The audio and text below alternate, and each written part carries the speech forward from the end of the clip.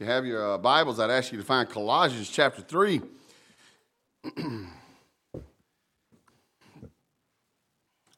I tell the story all the time, and you would have to probably be a first, maybe second time visitor to have never heard this story out of my mouth. But the very night I came to the Lord in 1997, I literally ran outside, and I was out there, and I'm like, what am I doing, And I was so excited, I wanted to tell somebody, and I was just literally jumping and dancing around in my driveway. And I went back in the house, and it felt like this, it's really not words, what am I going to do now? Well, I started asking God that question, what do I do now? Okay, what do I do? I've submitted my life to the living God through Jesus, and I knew I was in a relationship with him. I knew that the shame of my guilt and sin was lifted off of me. I was so excited, I felt like I could burst, but I needed some marching orders. And so what became very sensible to me in the moment was grab the Bible. He's made the claim that he's told you a lot of stuff in there. And so I started asking this question, where do I start? Oh, duh, at the beginning. I was like, wait, this is a weird book. It has two beginnings. And so after a little bit of asking Jesus what to do, I started at Matthew chapter 1 and verse number 1. Now, to put this in the context of how weird I was behaving, Matthew chapter 6 only has 34 verses.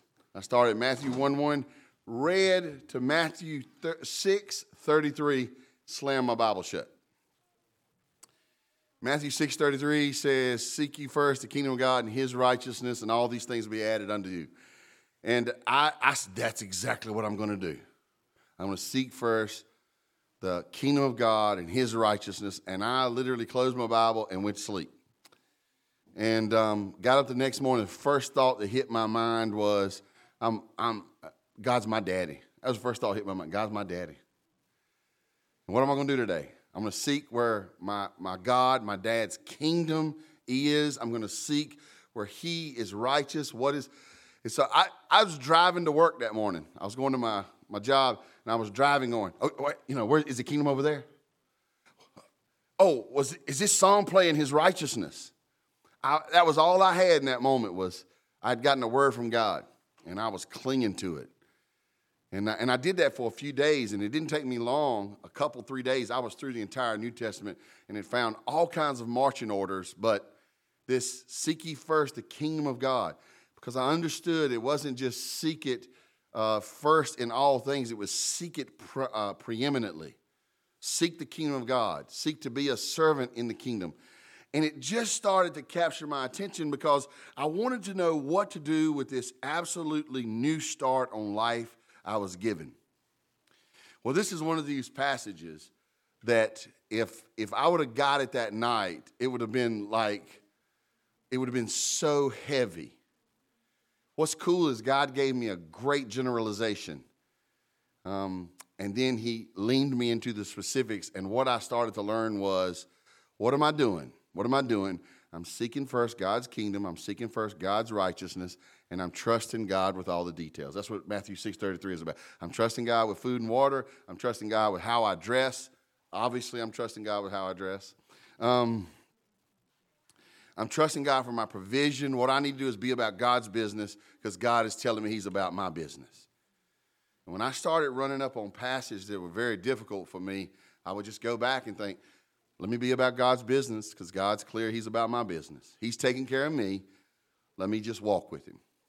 Well, this is an awesome passage, and it's one of those ones that is literally like pulling up on my pickup truck with the entire bed loaded down with wet dish rags, and me standing here, literally wringing every one of them dry as my sermon. Just grab a rag. You guys watch me get every drop out. Okay, this one's dry. Grab another one. It's a month of Sundays worth of dish rag wringing in this passage. So I'm not going to do that. What I want to do is give you 4 big thoughts tonight. And I want to challenge you guys to treat every clause, every word in this passage this week like your own truckload of wet dish rags. And you go sit with the Lord and let the Lord give you every precious jewel buried in Colossians 3, verses 1 through 17. Because it is jam-packed. And what he has given you here is a lot of stuff to walk away from, and in the process also a lot of stuff to walk toward. And what he's saying is, seek first my kingdom and my righteousness, and let me take care of the details. Let me take care of the details.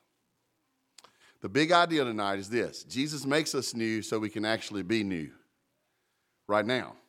Not just in heaven. Jesus makes us new so we can actually be new. Matter of fact, let's all read that together. It's so simple. Jesus makes us new so we can actually be new. Before I move on, I'm going to tell y'all a story. Why I chose this as the main point. Everybody in the back see what that is? Well, maybe if I open it, it'll give it. Now, I know that some people are like, ooh, he's got a knife, but I grew up on a farm. This is just a tool you carry around. That's it. Well, what's cool about this one is it's got a tobacco leaf on it. Some of you young people know Kenley Whitlow, right? Kenley's granddad gave this to me as a gift. When he gave it to me, it was in one of these collector's boxes. And I thought I knew him well enough to know that, I'm not going to collect no knife, y'all. And I didn't want to offend him, and I'm just like, Grayley, if you give me this knife, I'm sure it costs something. I'm not leaving it in that box. I'm going to use it. And he says, well, if you're dumb enough not to take it out of the box and use it, you too dumb to own that knife. And so what you can't see, Clay, y'all in the front row might can see it, is I recently broke one of the blades. I was plucking a staple out of something. I was walking along, there was a staple in a wooden handrail. I said, let me get that out. Click, broke it. I was disheartened because this is a gift from a friend, It's a cool knife, too. But I immediately thought, if Grayley was here, he'd have been proud of me because I was working with the knife. I was doing something, right? Now, why do I bring this out? Knife's broken now, right? I should just throw it away and get another one. No, it's a precious gift from a friend that he paid for and gave to me because he loved me, and it's still got a lot of use in it. What the devil wants to convince you guys of is that God sees you in your brokenness, sees you in your limitations, and you're just at the point where you should just be cast out. But you're purchased at the price of his precious son. He sees your limitations, he sees your brokenness, and he's like, I still want you in my pocket. You know what happened today? The stapler. Everybody got your bulletins, you got a little staple in them. It got jammed up, and I promise you, I thought I was going to break the other blade. I did. I even told Kara, I said, I'm going to break this other blade, getting this thing. And I said, I need this for my illustration. Let me find something else to work with. I just think, I'm this pocket knife. I'm this pocket knife. I'm a broken, limited tool that my Father wants. He doesn't even need me. He wants me. And he sees a usefulness in me. And it's not because he needs it. It's because he wants it. I can go get me another pocket knife. Honestly, I've risen up in the world. I could buy 2 or 3. We're at just that level of hillbilly success. So when you hear this passage tonight, somebody, if not everybody, is going to hear some things that are really going to make you feel broken. What's God want to do? God actually makes you new so you can be new. I don't know if we'll have pocket knives in heaven, but if we do, mine will be perfected and have 2 blades again. That's the way this thing works. Colossians chapter 3, beginning at verse number 1. Follow along on the screen. Very powerful passage. I'm going to pull a Casey and read it really slow.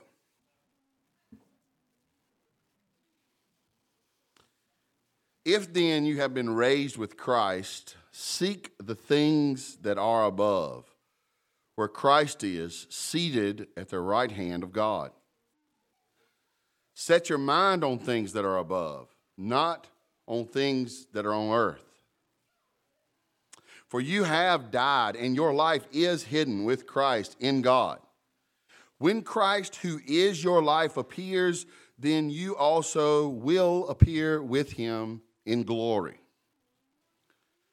Put to death, therefore, what is earthly in you: sexual immorality, impurity, passion, evil desire, covetousness, which is idolatry. On account of these things, the wrath of God is coming. In these you too once walked when you were living in them. But now, you must put them all away.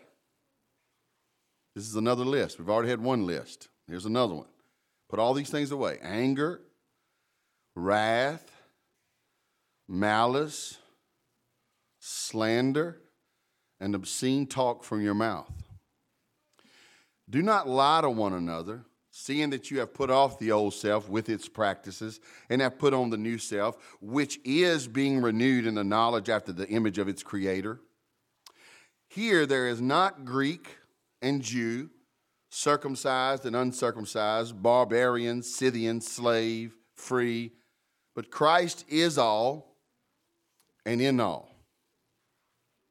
Put on then, as God's chosen ones, holy and beloved, compassionate hearts, kindness, humility, meekness, and patience, bearing with one another. And if one has a complaint against another, put it on Facebook. And cowardly don't tag them. No, that's not what this says. If one has a complaint against another, forgiving each other, as what? Read it, church. So what's the basis of why you should forgive? Lord's forgiving you. Didn't you like your forgiveness? Yes. Okay, all right. So you also, if you get around to it, can forgive if you have time. Oh, must. My bad. Verse 14.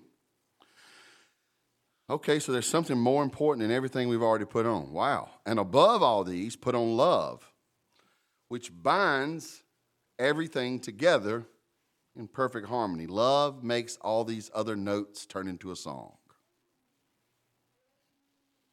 Verse 15, and let the peace of Christ rule in your hearts, to which indeed you were called in one body, and be thankful. Let the word of Christ dwell in you richly, teaching and admonishing one another in all wisdom, singing psalms and hymns and spiritual songs with thankfulness in your hearts to God. And whatever you do, say it with me, and whatever you do, in word or do everything in the name of the Lord Jesus, giving thanks to God the Father through him. Father, thank you for this passage. Open it to us as only you can. In Jesus I pray, amen. After spending 2 chapters teaching on the supremacy of Christ and refuting false teaching, Paul and Timothy, who was working with him here, turned their attention to the lives of the Colossian Christians. In this long list of commands and prohibitions, we see that the gospel fundamentally changes how we relate to everything. Now, it used to not be that these numbers, chapters and verse numbers were here. So if you were to look at the end of chapter 2, this is sort of how this would sound. It would sound like this. He says, go back to verse 20. If with Christ you have died to the elemental spirits of the world, why as you were still alive in the world do you submit to regulations? Do not handle, do not taste, do not touch. You know what he's saying in all this? He's saying what Paul is giving us here is not some list of boundary rules.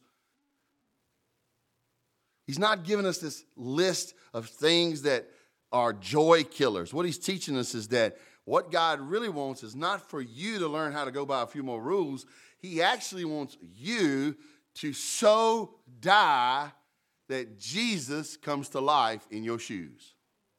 So he's not just asking you to straighten up, go by these rules a little more. He wants actually more. Wow. I was having a discussion with a legalist the other day, and I actually told him, I said, how dare you stop right there? He was telling me the translation of the Bible issue. I said, how dare you stop right there? He says, well, I know what you're going to say. I don't speak Hebrew and Greek. I says, no, you don't speak the mind of God. If this is going to be about one issue, and the issue is the appropriate language of God's communication, then the only appropriate language is God's language, and you don't speak it. I said, so your legalism is actually fairly shallow. It was philosophically too much for him. His brain shut down. If he would have been the Energizer Bunny, the symbols went. No, what God wants is for us to learn to walk with him. I don't want to overthink. I want you to learn to walk with me. And I don't want to just say, hey, never touch pig meat. That's too simple. I want you to approach the pig as a gift. As something I made. I want you to even think about its blood and how spilling it is something I value. I want you to learn to appreciate the pig before you say thank you for the bacon. That's different, isn't it? It's a different concept. So he rolls out of chapter 2 and saying, man, y'all letting them Gnostics and those Judaizers mess with y'all's head. What God really wants is for you to learn how to get rid of you and take up him. He wants you to learn to walk with him. And I find this incredibly freeing and incredibly beautiful. 4 big thoughts. Number 1, there's a big condition to consider. If. I don't know if any of you guys have heard this saying. It could be one of those Tim sayings that nobody else understands, but if you know it, finish it with me. If a bullfrog had, I cannot tell you how many times I've heard that and said that in my life. If a bullfrog had wings, he wouldn't bump his behind every time he jumped. My grandmother had a saying that confounded me for years. Confounded me, and I finally got it one day. I would say if or but, especially I'd say but. Grandma would be telling me to do something, I'd go, but. I always had a reason why I didn't want to take off my shoes when I came in her house. But I'm going right out. That was always what I'd say. I'm going right back out. And she'd come with this saying. She'd say, if ifs and buts were nuts, bolts and nuts, the world wouldn't be falling apart. And then, you heard it so many times, she would just go, ifs and buts, or bolts and nuts. And I think I was somewhere around yesterday years old. And she's been dead a long time now. I went, oh, she's saying the world is full of so many ifs and so many buts that if they were actually something useful, you could put them together and they would hold the world together. Oh, it's really deeper than you think. Paul is saying here, if then you've been raised with Christ, if you have found new life in Jesus, if you've been resurrected from the dead, if you've been delivered out of darkness into life, if you've met the living God through the Christ, if you've been that way, if you found that, then there's a whole new day in front of you. Set your mind on things above. Set your deeds toward things above. Your doings and your thinkings. Set them on things above. In other words, if your agenda was X, Y, and Z before, your agenda now is things from above. Now, it's very interesting how we choose to say this in English. In Greek, it's ouien, which honestly sounds like a Chinese person's name to me. But that's what it is, ouien. In the New International Version, they say since then. In the New Living Translation, they say since you have been. In the ESV, which we read earlier, it says if then. In the King James, it says if ye then. In the New American Standard, it's therefore. So is it a condition or is it a requirement? The answer is yes. What he's saying is if you know you're in Jesus, therefore, because you're in Jesus, this should change your life. If you're in Jesus, you ought to have a new life. Paul's saying, if you're saying Christ is your hope, since you're saying Christ is your hope, Christ is our only hope, therefore, set your mind on things above. Set your mind on things above. Now, I'm probably going to make somebody mad right now. So go ahead and get over it setting prepared. I'm one of those guys that I ride for the brand. I don't know, I read a lot of cowboy books growing up. Old cowboy who rides for the brand, like, you know, if somebody steals one cow, he's going to chase that guy down. He's going to chase that rustler down. Somebody else might say, it's just one cow. We're herding 500 here. What's the big deal? The cowboy says, no, I was hired to take care of every single cow. I was hired to work for the cattleman, the ranch owner, and I'm going to take my job serious. And somebody else would say, that's dumb. I'm just going to let that, I'm not going to risk going out there and getting shot over no one stinking cow. They can have that cow. I'm not going to go out here and get scalped by a band of wild natives over one cow. Well, I'm that cowboy. I'm the guy that rides out in the middle of the night and you never see me again. Yeah, we can laugh when you say it like that, but start thinking about your place of employment. Do you ride for the brand? Do you say, I'm going to go in and I'm going to give my employer everything I've gotten? Don't raise your hand. In America, we're only taught to watch out for number one. They're there to serve you, not you're there to work for them. I even saw a meme this week. I wasn't even looking for it. It says, remember, that's how you get your money. That's not your life. I get what they're saying. You ought to take care of yourself. I get it. But on the flip side, when you came to work for them, you came to work for them. You came to work for them, right? I ride for the brand. I've always been that way. I've always been that way. I'm that way with sports. I always seem to pull for the worst teams, and it's so hard to pull for bad teams because everybody rubs it in your face, and you're going, I know they're still my team. I want to tell you the best time to be one of these kind of people is in your relationship with Jesus. There's this truth here that when Jesus saves you, he wants you to be committed to the relationship. How committed was Jesus? He was so committed that he let go of heaven and came into the flesh. He died on a cruel cross as a pure sacrifice for sin. He was buried in a grave.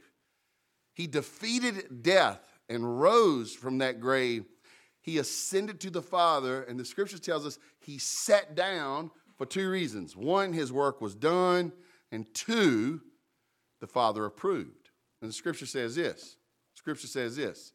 For the joy set before him. What was the joy? The joy was pleasing the Father. Jesus rode for the brand. So if the standard is that sort of sacrifice for the pleasure of the Father and for the joy of those who would be rescued from sin, death, wrath, and hell, if Jesus would do that, do you think he would want you to slide into the edge of your salvation and live around the outer circle of it? No way, man. So what is Colossians really about? It's about God saying, I've got a whole entire new plan for you, a whole entire new plan. I want you to set your mind on things above. I want you to set your activity on things above. And he actually is telling us in verse number 3 that if you've really died and your life is hidden with God in Christ, then you're already seated. You're already resting in heaven. You're eternally situated and settled. I love Romans chapter 6, verse 5. I really want to talk about the whole passage. I'm not. Romans 6:5 says this, for if we have been united with him in a death like his, we shall certainly be united with him in a resurrection like his. If you know you've died with Christ, the scripture is telling you, be confident you're going to be raised with Christ. That's riding for the brand. That's being serious about your walk. That's understanding theology works two ways. Theology is both ways. You're going down with Jesus, but you're raising up with Jesus. Think about it. That's what his promise is. So there's that condition. Let me do something you don't see very much. Let me make an invitation in the middle of this sermon. There are people out here in the crowd in this size who you don't know God. You can answer that if. You know you don't know him. And you know, you might know the reason why, you might not. But if you're anything like me, you just know that you don't want God to be the boss of your life. So you don't mind lingering around religion, but you don't really want God to get into your relationship, your finances, your free time, your thought processes, the way you get revenge, the quality of your work ethic. You don't want God to really get into the details. So you know you've held yourself back. This is where it gets really in your face. He says, that's where it's the if to you.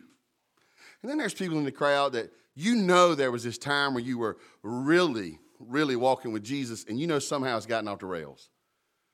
For some of you, you're apathetic. Your walk is just flat out apathetic. You don't even really remember what happened. It's a sense to you then.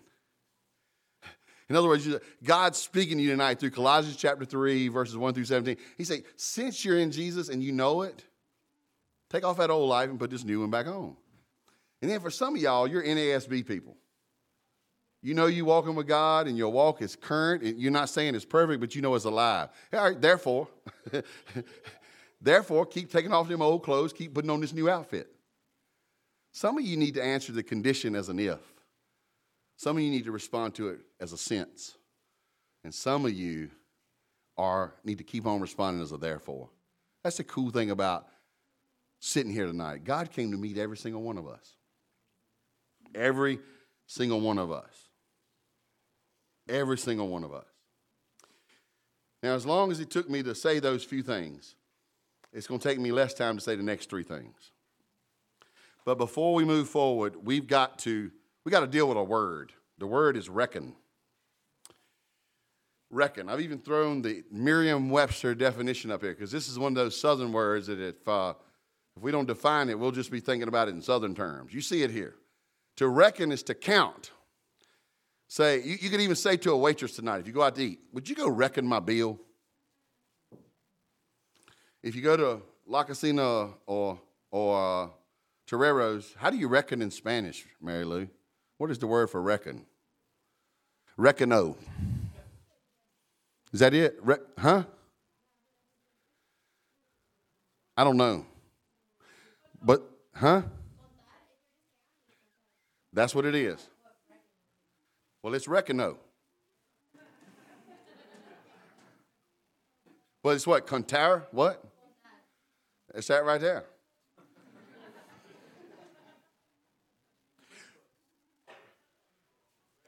In quick, that's exactly where I was going. In legal financial terms, it's reconcile. It's to see where something is. It's just to take account of something, to reckon it. But that's not the definition we're going for. We're not going for count or estimate or compute. They work, but that's not the one we really want to use. We want to use that 1C, to determine by reference to a fixed basis the existence of. Now, if you're going to reckon my bill tonight, here's how you reckon my bill, because I'm going somewhere. What they're going to do is they're going to look on there and they're going to see Macho Burrito, $7.95. Sweet tea, $2.95. The white cheese, I think about $3.50, right? And then they're going to look at Kara's order and see what she got. And they're going to add up, and that they're going to say, we reckon. So on the basis of what you ordered and what the basis of the established prices are, we reckon you owe this much. The state reckons we should take X amount more. They call it taxes. So now the total reckoning is this. It's really the same definition if you think about it. They're determined by a reference. When you start reckoning in the Lord, your reference is always Jesus. Did y'all know that? When you reckon at Toreros, they're reckoning by the menu. And if they mischarge you, you know what you can say? I reckon you got that wrong. And now around here, we use it like suppose a lot. We do. We say, I reckon I'll go to the store. You say, you think it's going to rain tomorrow? I reckon. But then somebody starts to sort of question you why. You say, well, the man on the news. You're using a fixed reference at that point. That's really important for the next three things I have to say. You ready? Number two, a believer must reckon their old selves dead. You have to have a fixed reference that your former existence is dead. What are you checking about? You're checking about Jesus. They say, oh, you're with Jesus? Then you were with Jesus when he went down to the grave. Reckon yourself there in the grave with him. Your sin is there in the grave with him. Somebody say hallelujah. All your failures are in the grave with Jesus. Somebody say amen. All the things that you hate about you are in the grave with Jesus. Somebody say amen. Every accurate accusation from Satan went down to the grave with Jesus. Now, we like that side, don't we? But wait a minute. I do still love to look at pornography. Jesus says, that belongs to the other guy. I do still, Lord, one day I'm going to get married and settle down, but right now I've got to sow my wild oats. Oh, no, that's dead guy stuff. That's dead girl stuff. Reckon that stuff dead. We love to reckon the penalty side of it dead. God is saying also reckon the pleasure side of it dead too. Reckon? Thirdly, a believer must reckon themselves alive in Christ. If Christ has destroyed the power of sin, if Christ has destroyed the penalty of sin, what has he done then? He has raised the sinner to a new presence. You got a new life. Now, there's a few people in this room. I can name you. I won't call anyone out, but I could, some of you. Some of you you totally needed a new life. And you know it, and everybody around you knows it. Praise God. Me, some of you guys don't know me. Some of you guys do. You'll find it. I was a brawler. I was a promiscuous man. I loved violence. I got a criminal record. Boom, boom, boom. I got a criminal record, y'all, that just don't quit. Everywhere I turned, I was disgusted with me. The people who knew me were disgusted with me. I was one of those guys that you wanted to hire, but you didn't want to work with me. I was a great worker. I was. I had just a terrible attitude. Everybody would have said, yeah, you need a new you. I would have agreed, yes, I do. But some of you guys have never become convinced that you need a new you. Some of you guys treat your whole entire walk like a toothache. I just want somebody to deal with that one thing.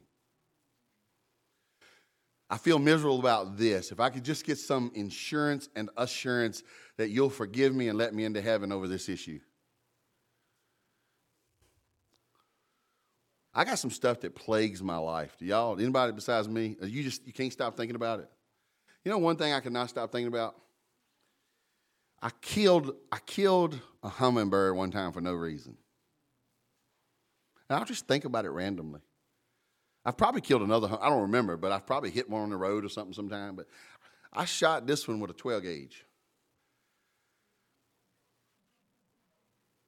Isn't that a silly thing to regret your whole entire life? I shot a butterfly with a BB gun one time because I didn't think it would be accurate that far.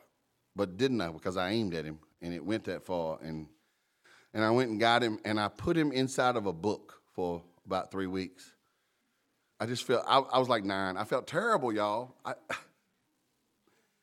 And these things, all right, so if I tell y'all that killing a butterfly bothered me my whole life, don't you think I have some other things that deeply bother me? Let's be for real. I bet you if we went around the room, any of us would tell some silly thing that has bothered us for decades.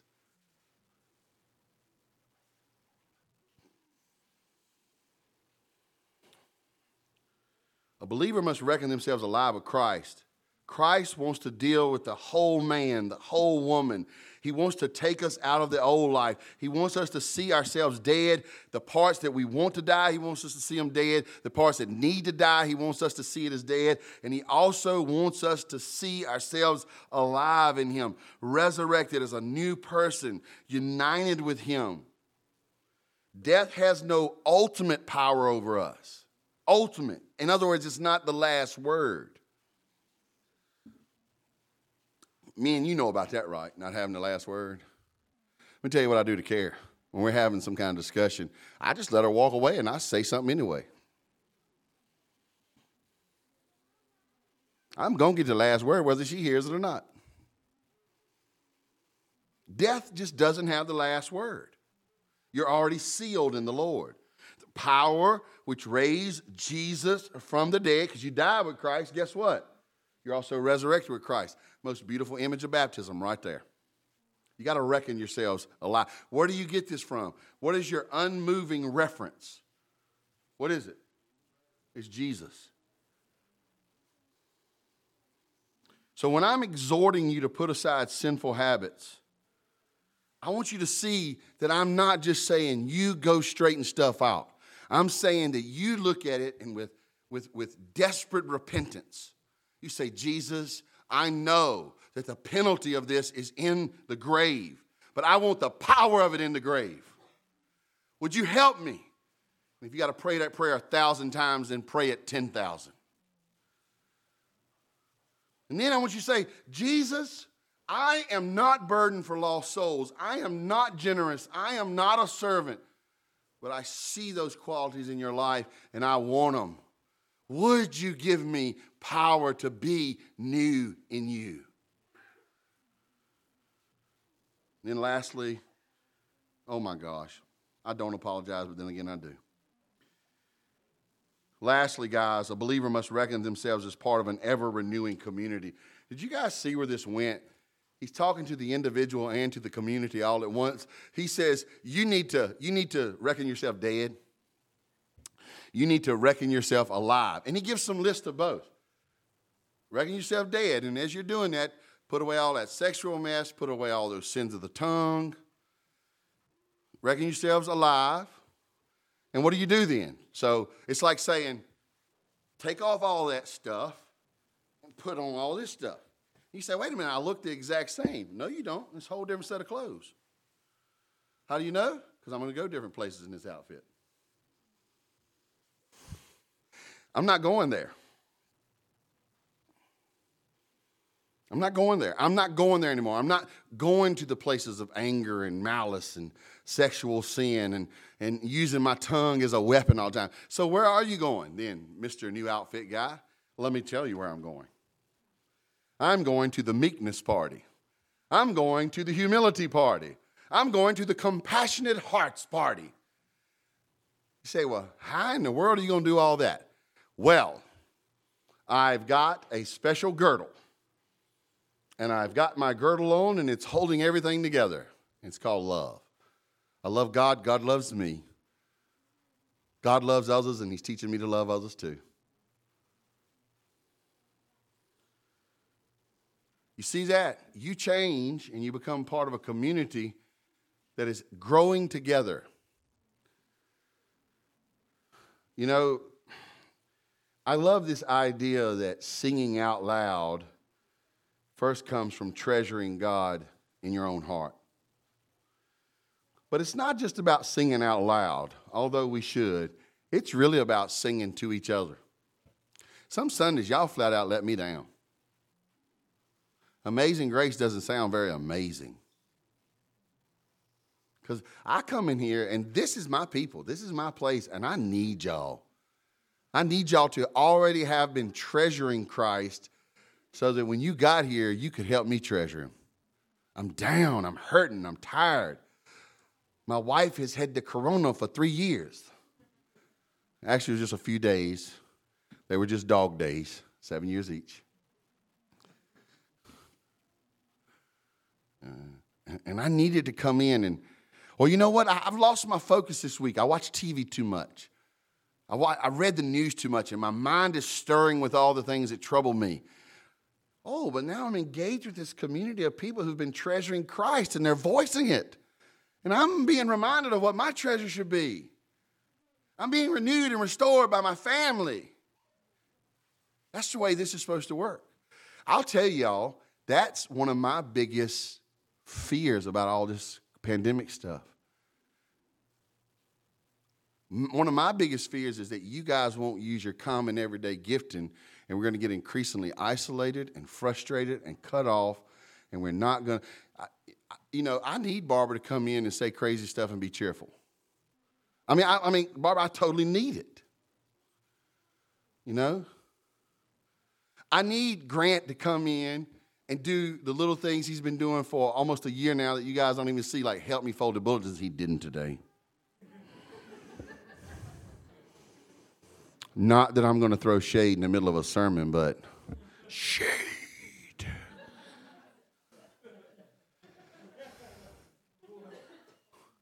Was that embarrassing, Grant? He's turning purple. I still am just absolutely not sure where the strawberry moon is, but I need Elizabeth to remind me that she loves me all the way to the strawberry moon and back. I need John Lockbaum to go, okay.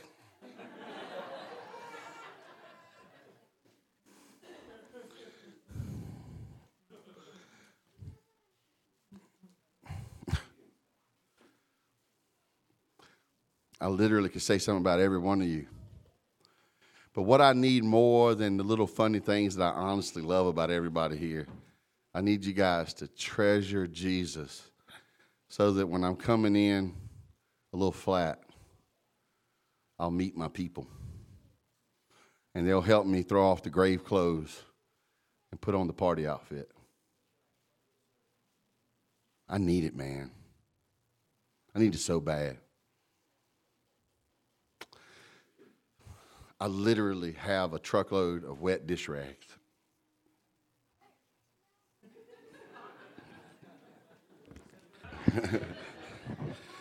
At your mom's house. You're not there. How do you know?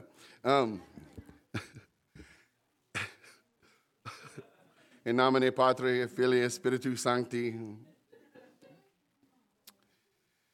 No, that's a great question. It's right here. No joke.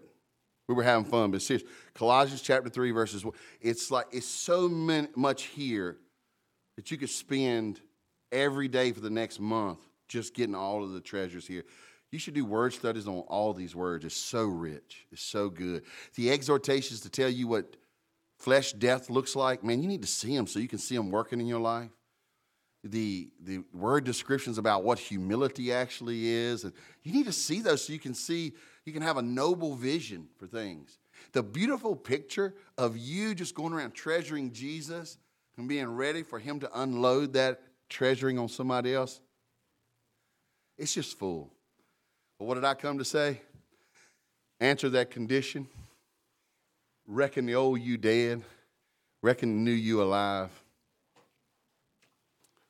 And really, really reckon yourselves as part of a community of people that will totally be a blessing to you and receive blessing through you.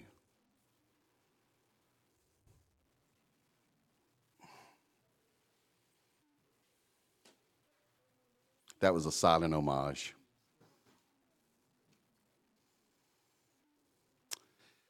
This isn't about teaching you guys the rules and getting on your britches when you're at the edge of one of them. It's showing you a God who wants to release you from the grave clothes and put you in a party outfit and help you to enjoy every aspect of life with others. Loving him, loving them. Where are you at with him today? Are you an if person? Not here to shame you. God could have orchestrated every moment in your life to get you right here. Are you an if person? The Bible says if you believe on the name of Jesus, that means you believe his work counted for you and you receive him. You say, be the boss of my life. Be the Lord. Be my dad. Be my dad, Father. Be my brother, Jesus. Be my engine, Spirit. Give me power, Holy Spirit. If you believe on that name and receive him, let him inside your life, inside your heart, inside your mind, I'm telling you, he will release you from penalty, but he will also change your life. And that is scary, but that's what he's offering. Or maybe, I can't help but tell y'all one story. This is a true story. I saw somebody the other day I hadn't seen in 2 years. You guys remember 2 years ago I lost about 80 pounds. Well, I found them all.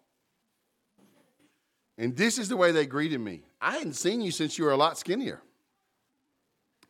And before I could say anything, because I don't know if y'all know that, but that's not polite. I should have went like, really? What happened? You know. But before I could say anything, says, are you off your diet? I